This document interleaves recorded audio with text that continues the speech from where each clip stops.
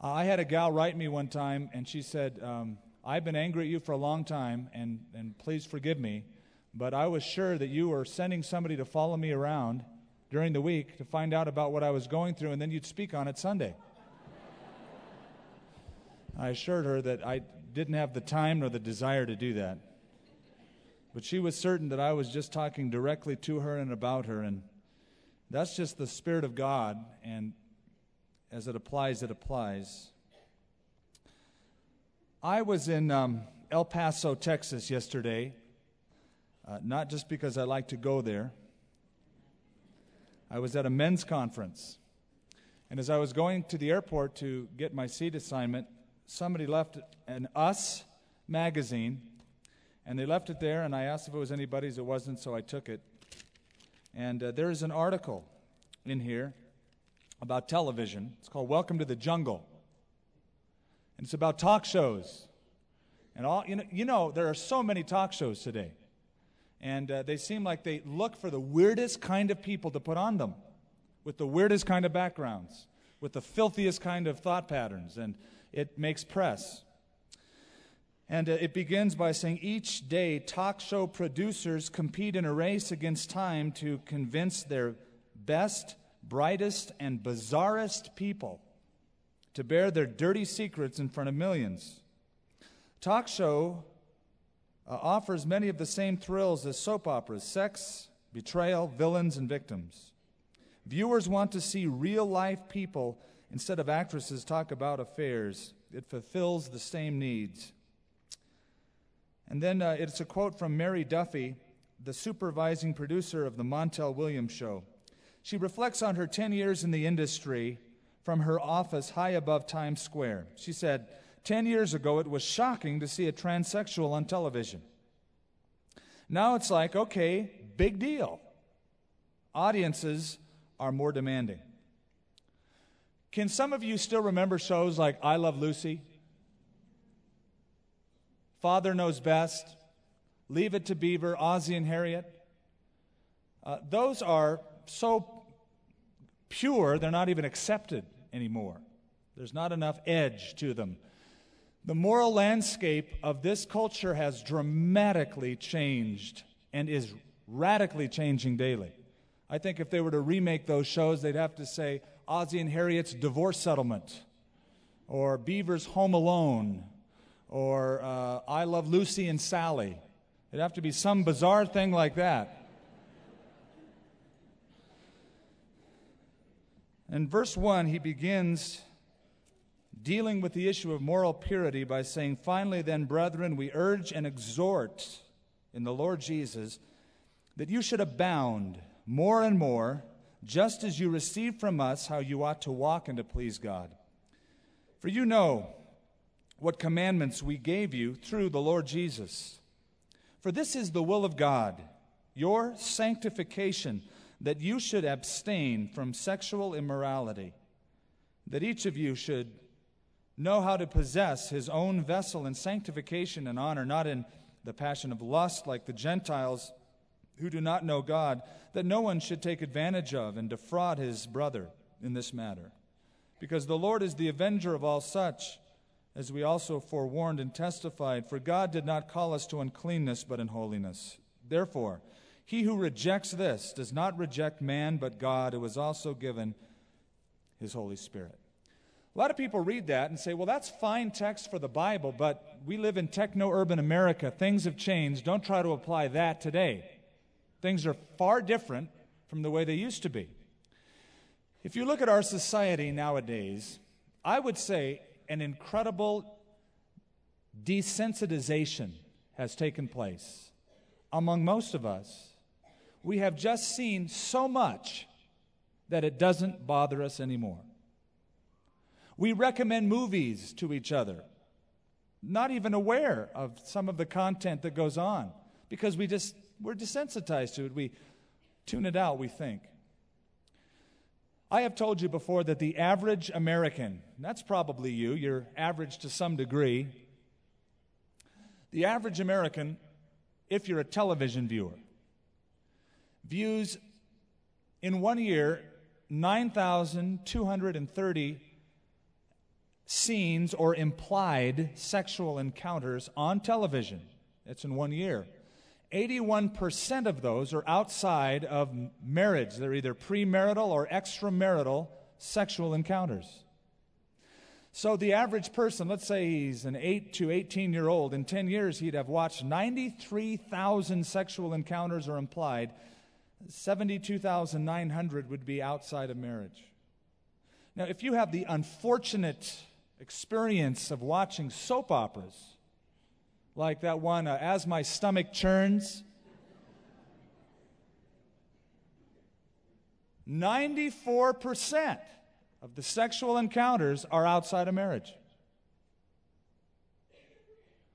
Hollywood has a clear agenda. Here's their message, if you haven't picked up on it yet. The message in Hollywood is, it's okay, everybody's doing it, don't be so backwards. Don't be a Puritan, don't be a prude. Wake up, it's a new day and age. So Paul devotes quite a bit of space to sexual purity for this reason. In the Bible, yes, in the Bible, the background of where the people came from was just as immoral as it is today.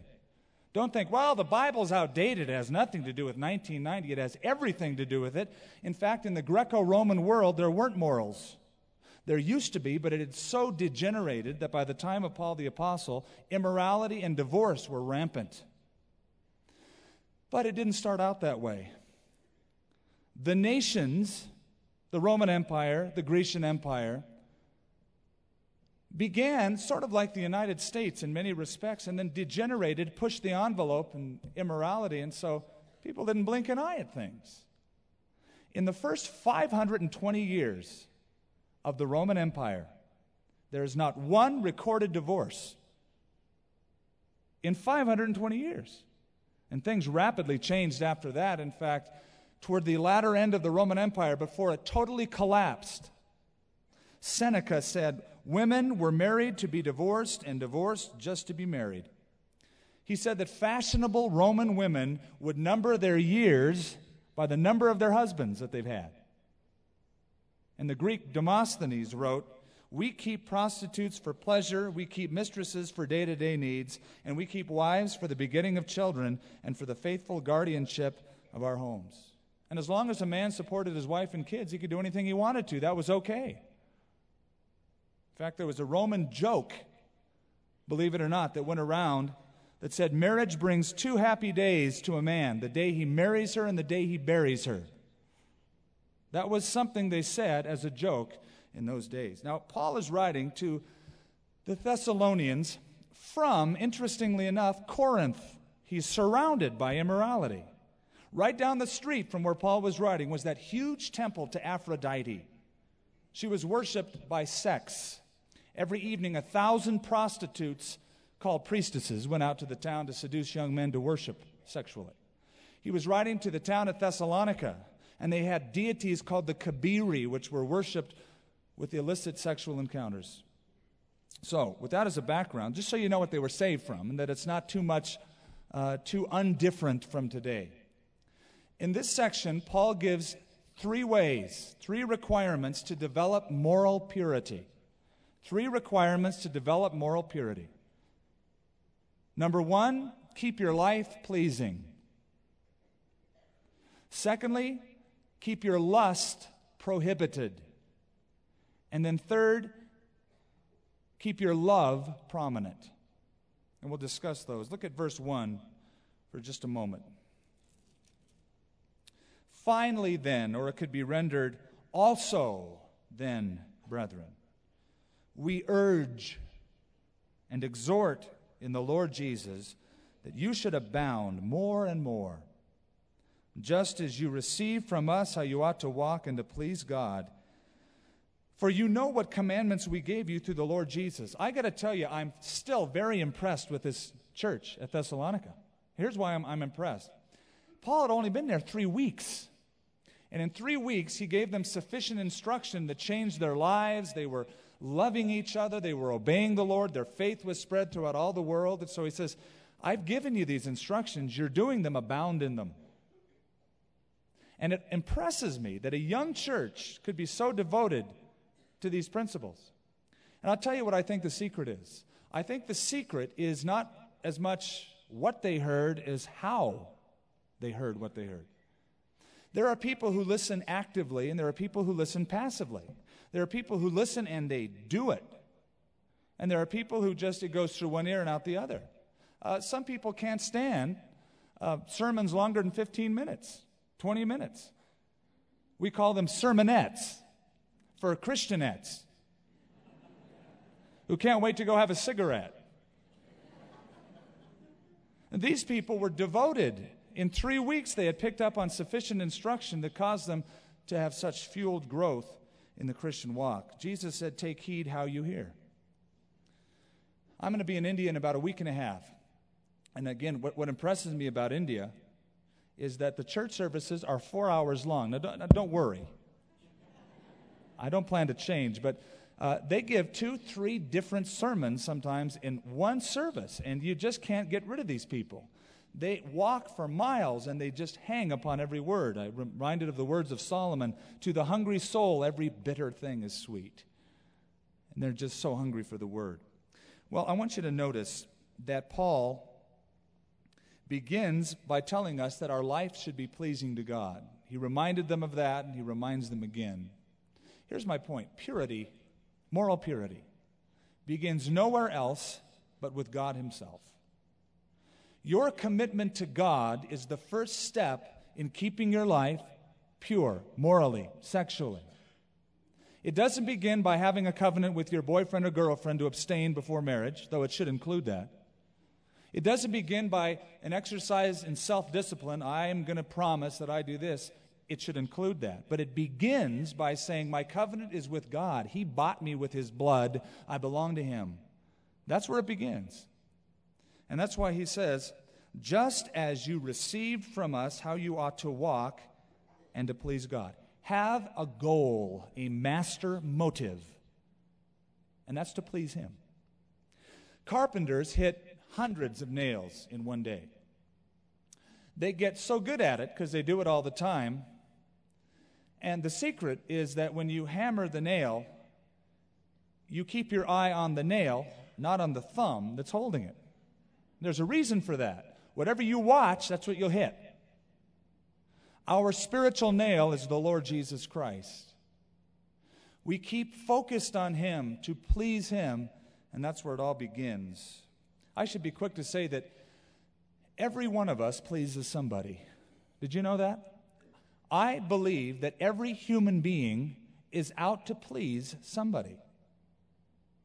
Some please themselves. They don't care about anybody else. It's their own pleasures that they're after. You'll never be morally pure if you try to please yourself. And you can see why. If you just try to please yourself, you'll follow your lusts and desires from one thing to the next. It'll never satisfy you. It will frustrate you. Others try to please other people. They are insecure and they will do anything to get people to love them or to like them or to say nice things about them. Please love me, be my friend. I'll flatter you, I'll say anything, but just like me. Well, you won't stay morally pure by trying to please other people all the time. I'm not saying that you should try to displease people, but Paul said we try to please God rather than men. Doesn't mean you should be obnoxious. But you'll never be morally pure if you try to please people, because here's an example, a scenario. You might be a young single gal dating a hormone-driven guy, and you're just trying to please him, and he'll tell you how you can do that, and it'll be to compromise your purity. The first step is to please God. We taught you how you ought to walk and to please him, for you know what commandments we have given you through the Lord Jesus Christ. I remind you what Paul said in Philippians 2, God works in us both to will and to do of his good pleasure. Now, I think that pleasing God means more than just obeying him. You can obey God outwardly, and still your heart isn't pleasing to him. Case in point, Jonah.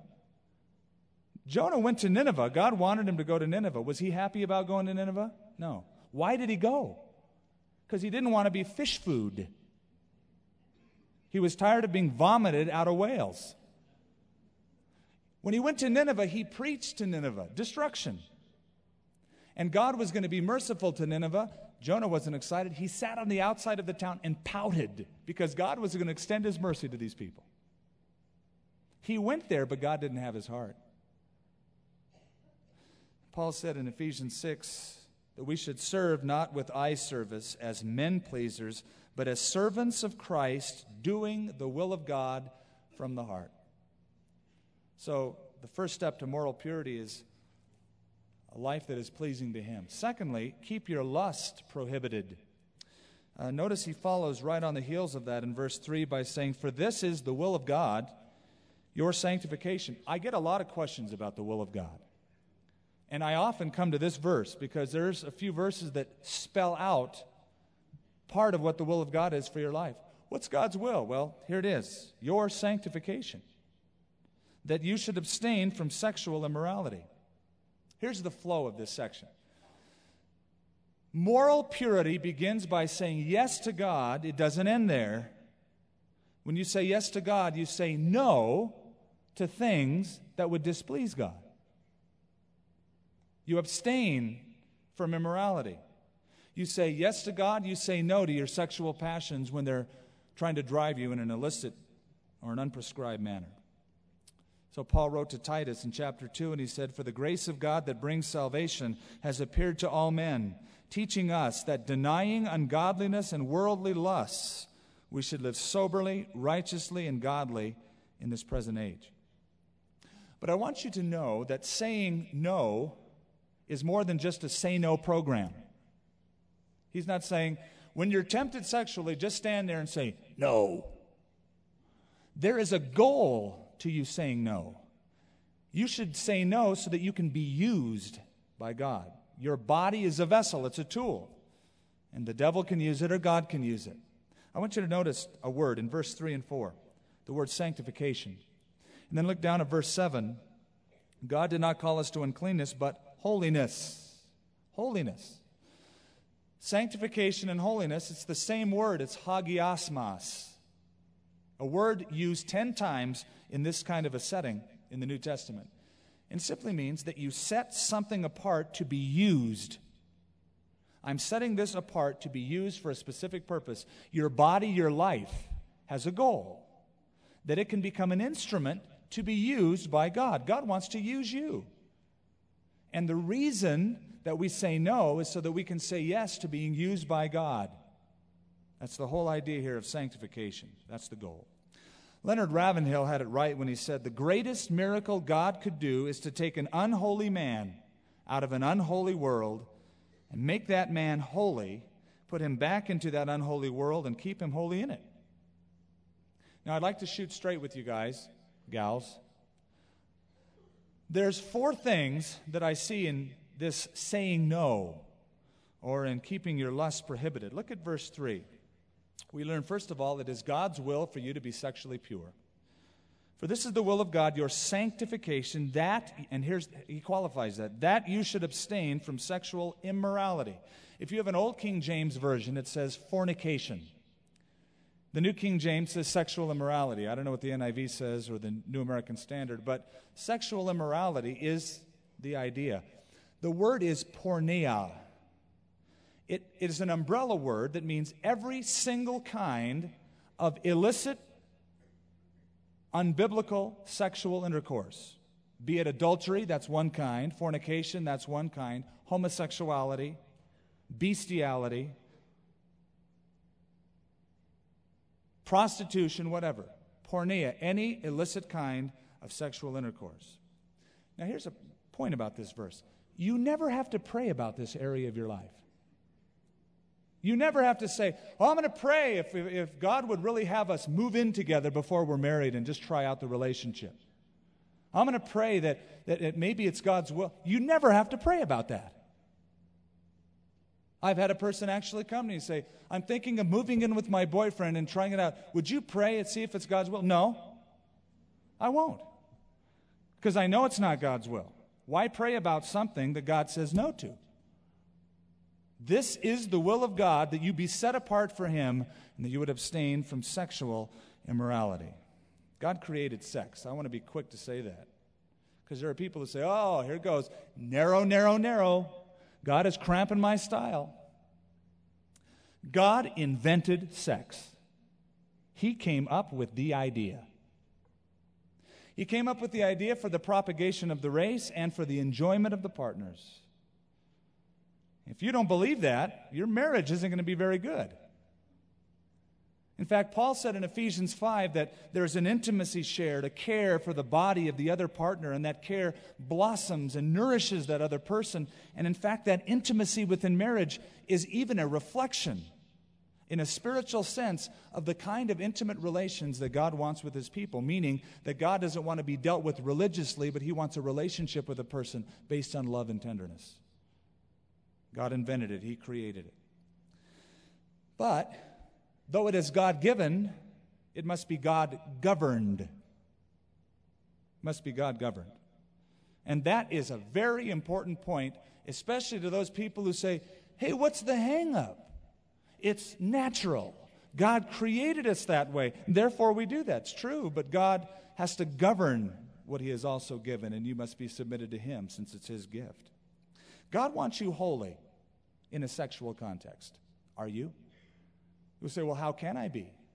Verse 3, that you should abstain from sexual immorality. You don't hear too much about abstinence. You hear a lot about safe sex, which is an oxymoron outside of marriage. There's nothing safe about it. It is absolutely destructive, either physically or emotionally, outside of its proper context. Okay, you young Thessalonian believers, I know that you've come from that background. It's dark, it's pagan. They're doing it all the time. But God wants you set apart. He wants to use you. So abstain from sexual immorality. Again, you might think, well, I don't buy that. God's trying to cramp my style. I knew that if I came to Jesus Christ, that He would restrict me and cramp my style. He's not trying to cramp your style. God has a huge heart of love for you. He's trying to save you from heartache and sexually transmitted disease. Trying to cramp your style? He's trying to save your life. It's like fire. Fire is wonderful in a fireplace. Stoke the fire, put the paper under it. It's beautiful. It warms the house. Okay, take that log and put it on your carpet. It will burn your house down. It looks great, and it's in its proper context in the fireplace. Outside, it's destructive and nothing but. And so is this area of our lives. And so God said in the Old Testament as part of the law, thou shalt not commit adultery. Now, what did Moses do when God said that? Oh, God, come on, Lord.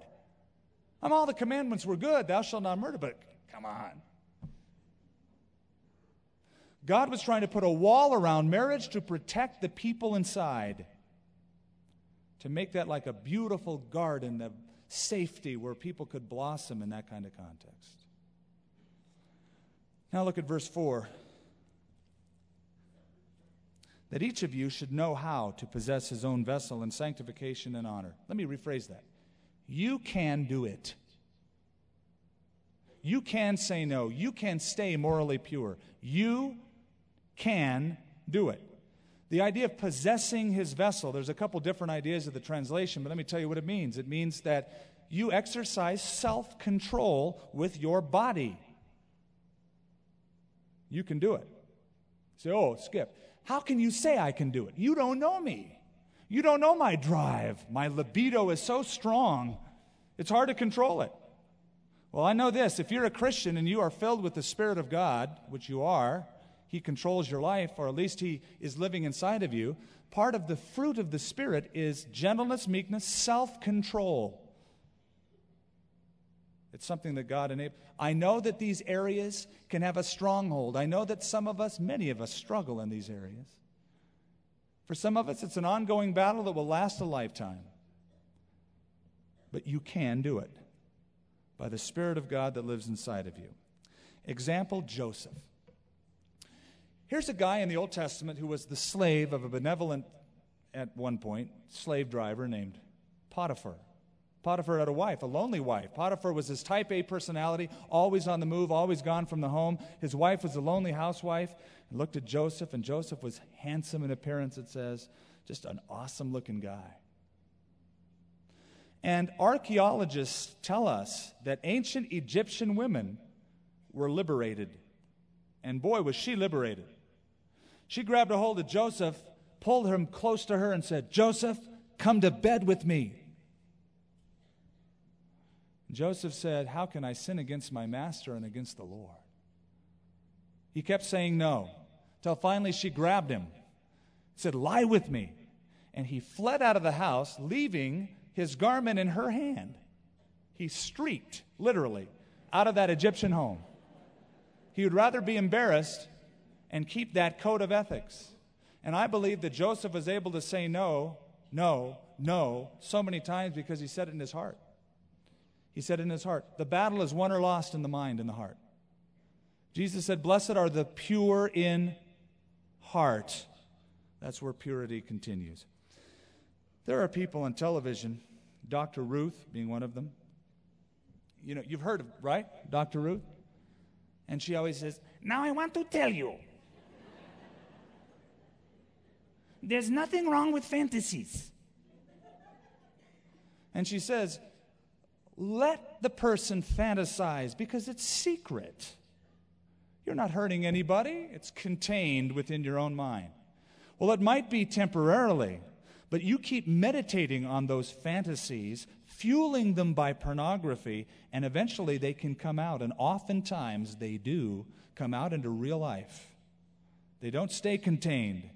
You fuel them long enough, and there's probably not a man in this room who doesn't remember the first time he saw a pornographic picture and how shocked at whatever age he was to see that portrayed. It was emblazoned on his mind.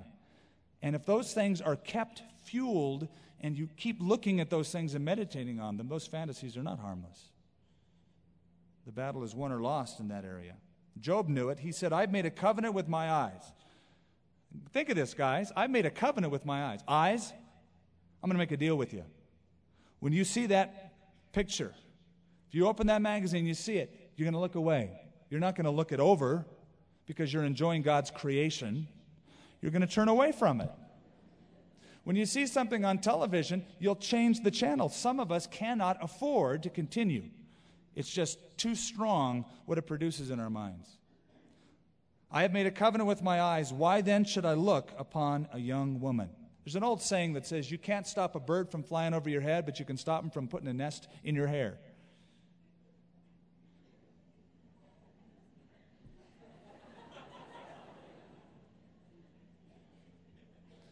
Look at verse 5.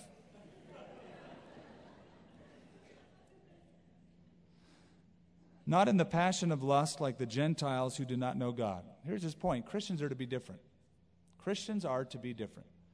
"Not in the passion of lust like the Gentiles who do not know God." That's the meaning of sanctification. We're different. We're not like them. Look at verse 8.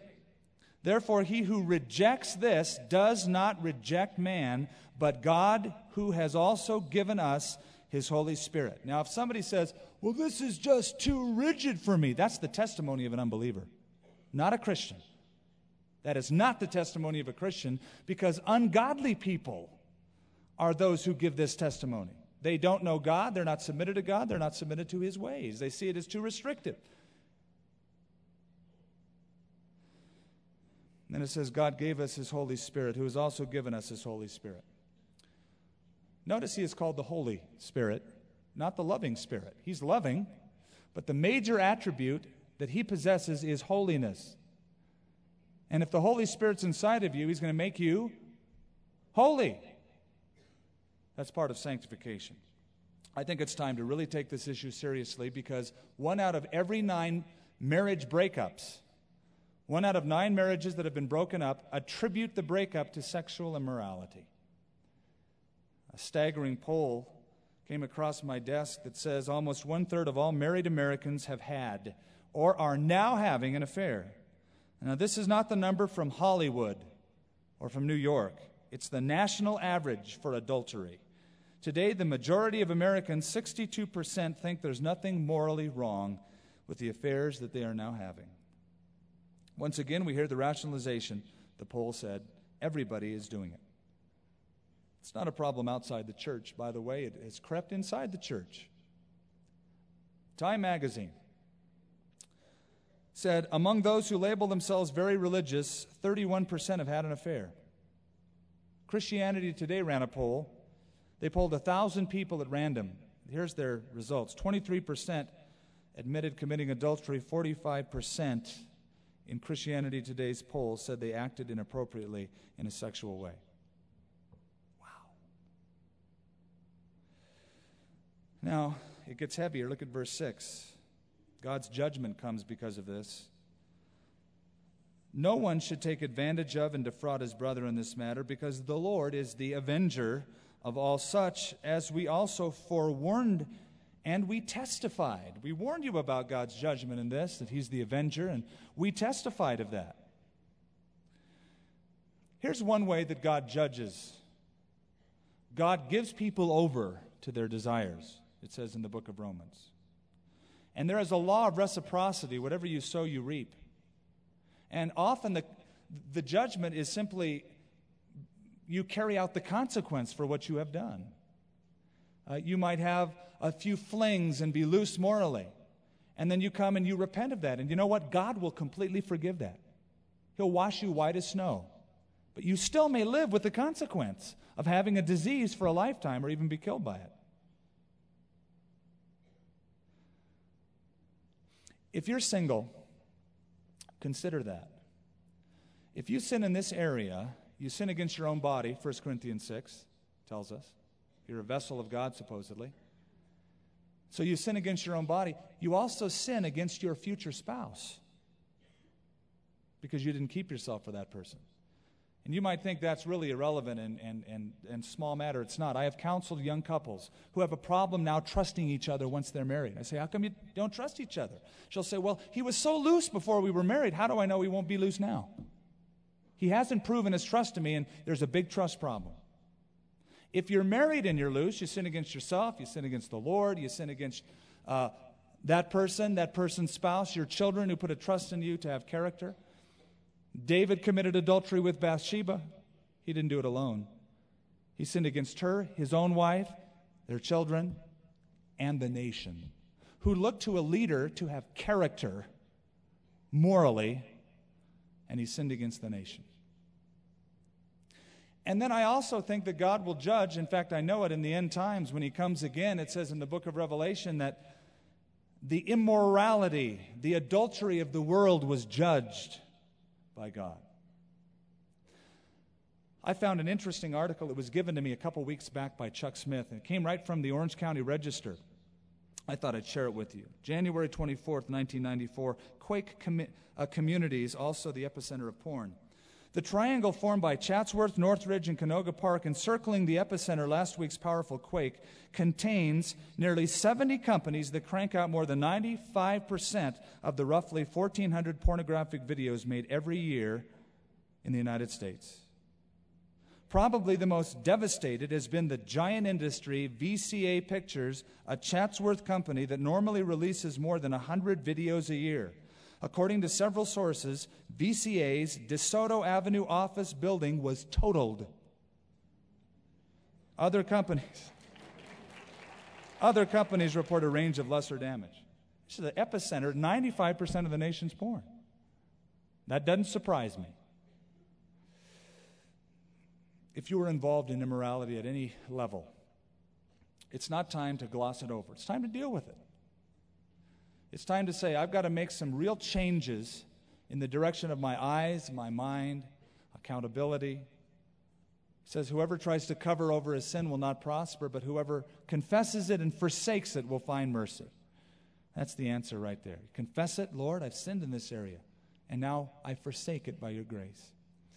Now look at verse 6 once again, and we come to our third requirement to moral purity, and that is keep your love prominent. I want you to notice that no one should take advantage of and defraud his brother in this matter. In what matter? In the matter of sexual morality or immorality. You never sin alone, you involve other people. Don't defraud your brother in this matter. And then look at verse 9. But concerning brotherly love, he's saying, boy, he's making a weird transition from morality to love. No, they fit perfectly together. You have no need that I should write to you, for you yourselves are taught by God to love one another, and indeed you do so toward all the brethren who are in Macedonia. But we urge you, brethren, that you increase more and more. You see, immorality is never a private thing. It's not just a sin against God or your own body. As we've already said, it involves so many other people. Jesus said, the law is fulfilled in one word. What is it? Love. The law of Moses is fulfilled in the word love. Love God with all your heart. Love your neighbor as yourself. If you love your neighbor as yourself, will you commit adultery? No, because you love your spouse and you love those people, and your love is on that spiritual level even more so than the physical level. And you won't sin against your brother or sister in this matter. I would like to bring this to a close by reading you a letter that I received about 5 years back. And it's been 5 years, so I feel it's safe enough to share. There are no names. I have withdrawn the names for obvious reasons. But it's simply a letter that came to me after a Sunday service years ago when we gave a message on this issue of morality. And it's a young girl who was dating a man, and she tells her experience. Dear Skip, I have never asked anyone for this sort of help before. I guess I've never done anything so awful that I didn't feel like I could handle it on my own. But this is very deep, and I need your guidance. I never thought I would meet a man that I could share my life with and also my love of God with. I prayed for him to come into my life. I dreamed of how wonderful it could be. And then one day I met him, and it was mutual love at first sight. Ever since that day, I've considered him to be the answer to my prayers, a genuine gift from God. We both agreed that what we had was special, a once-in-a-lifetime deal, that God had a special plan for us. Together we communicate so well. From the beginning, we sat down and discussed our goals. We wanted to follow God's plan. We wanted the perfect relationship. We wanted to spend the rest of our lives together, not just the night. We went to church together, and then we discussed the issues and the impact that it had on our lives. They'd go home and discuss the message. And we prayed for the right directions. We wanted to be married and have that marriage be blessed. Unfortunately, we gave in to our desires in the heat of passion. We know it was wrong. We knew it then, but we justified it by saying that we were truly in love and would one day be married. Listen to this. After all, how could the Lord condemn true love? You know how often I've heard that? Well, it's okay because we really love each other. Really? Well, how about love is patient? In other words, I will wait for you till we make this commitment publicly. If I love you so much, I'm willing to wait for you. But that's the rationale of a lot of people. Can't be wrong. Listen to what she says after that. After all, how could the Lord condemn true love? We were so wrong. By giving in to that, we damaged a beautiful thing. And that wasn't the only time. The feelings of guilt lessened each time that we did it. He and I talked about it today, but I don't know if it helped. I still feel so sad. The letter continued with other things, and it took on different avenues. I thought it was inappropriate to finish it, but what I want you to see is that the motivation for these kind of directives is to protect you.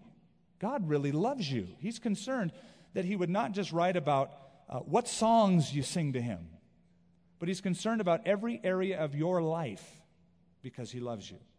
If you were walking down a hallway and you saw a sign that says, "Do not enter," what's the first thing you would think as a normal, natural person? You'd say, "Why? I want to see what's in there." That's just sort of the natural propensity of people. How come I'm restricted from this? But then you go a little closer and it says, "Keep out explosives." You go, "Oh, okay, I see why now. They don't want me blown up." Exactly.